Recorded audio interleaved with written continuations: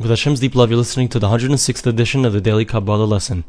At the end of the last lesson, we spoke about the concept that the person, the thoughts that a person has, so it has a tremendous effect in the highest worlds. The heart of a person, it's the center of his body, it's also the center of the entire universe, just as the Beis HaMikdash, the temple, is the center of the entire universe, sending out all of the power to the entire universe.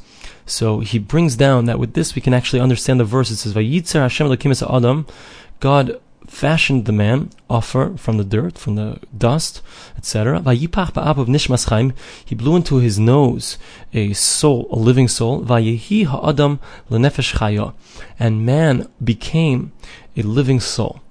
Now, if we look at the simple explanation, what does it mean?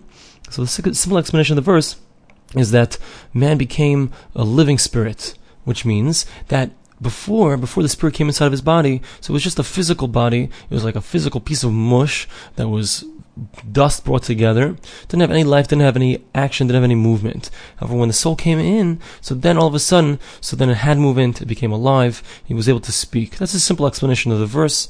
However, the Nefesh HaChaim points out that the verse doesn't say Vayehi ba'adam, that it was inside of the man that there was a soul. Rather, it says Vayehi ha'adam, the man became this soul.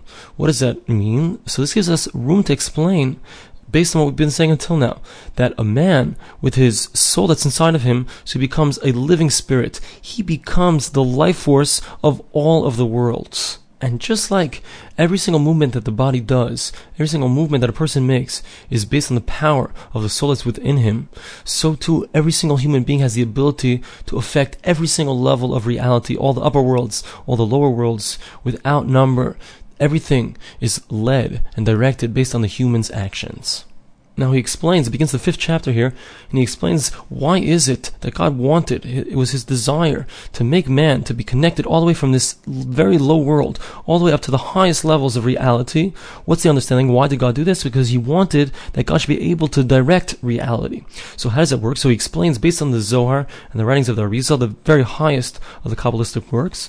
So he brings down the whole concept of the Hishtalshelus, the way that the worlds, there's like this chain that we've mentioned previously, that goes from the highest world down to the lowest world, and the way that all the upper worlds are attached to the lower worlds, that every single world below is directed by the worlds that are above it, and based on the powers of that world above it. And in a certain sense, we can think of it, instead of it being as level upon level, but rather it's layer within layer.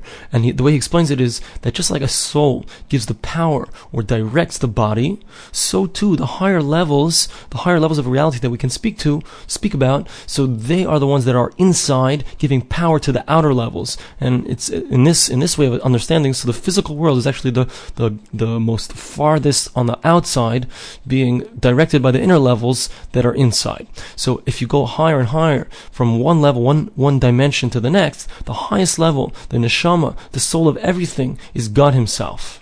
And he brings down, this is said explicitly in the Zohar, it says that every single level, every single world, every single dimension, so we were talking about the upper world or the lower world, from the very highest point of reality until the very lowest level, which is the level that we are living in. So each one is a clothing one to the other. Each one is inside of another. If you have to think of it, it's like those Chinese dolls where you open it up and you have something inside of that one, and you open it up and again you have something inside of that one.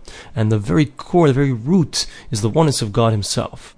He also brings down from the Idra, which is another Kabbalistic book, the Zohar.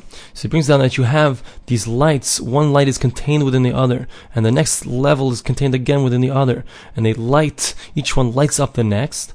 And the light that's revealed, the light that we see in this world, in a certain sense, so it's referred to as the Levush HaMelech, the clothing of the king. So again, we have this concept where the outer layers are called a Levush, clothing, to the inner layers, to the soul of the matter, and it goes higher and higher as you go higher in each dimension, so each dimension is clothed within the dimension below it.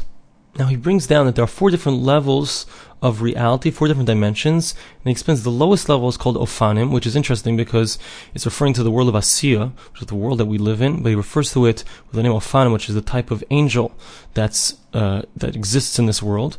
The level above that is the Chayos, those are the angels that are in the world of Yetzira. Above that he refers to the Kisei Kvoidoi, which is the world of Bria, and then above that is the world of Atzilus, the world of nearness, closeness to Hashem. So he brings down actually from the verses in Ezekiel, which are the Maaseh Merkava, the workings of the chariot. So there, the verses say explicitly that the Ophanim, which are the lowest level of angels, so they're directed by the actions of the Chayos, the levels of the angels that's above them. And those angels, so they're directed by the world above that, which is the Kisei HaKavod, the world of the throne. And the world of the throne is actually directed by its neshama, its soul, so to speak, which is the source, the root of all of the Jewish souls, the soul of Israel, of Yisrael, all together. We'll speak more about this with Hashem's help in the next Daily Kabbalah lesson.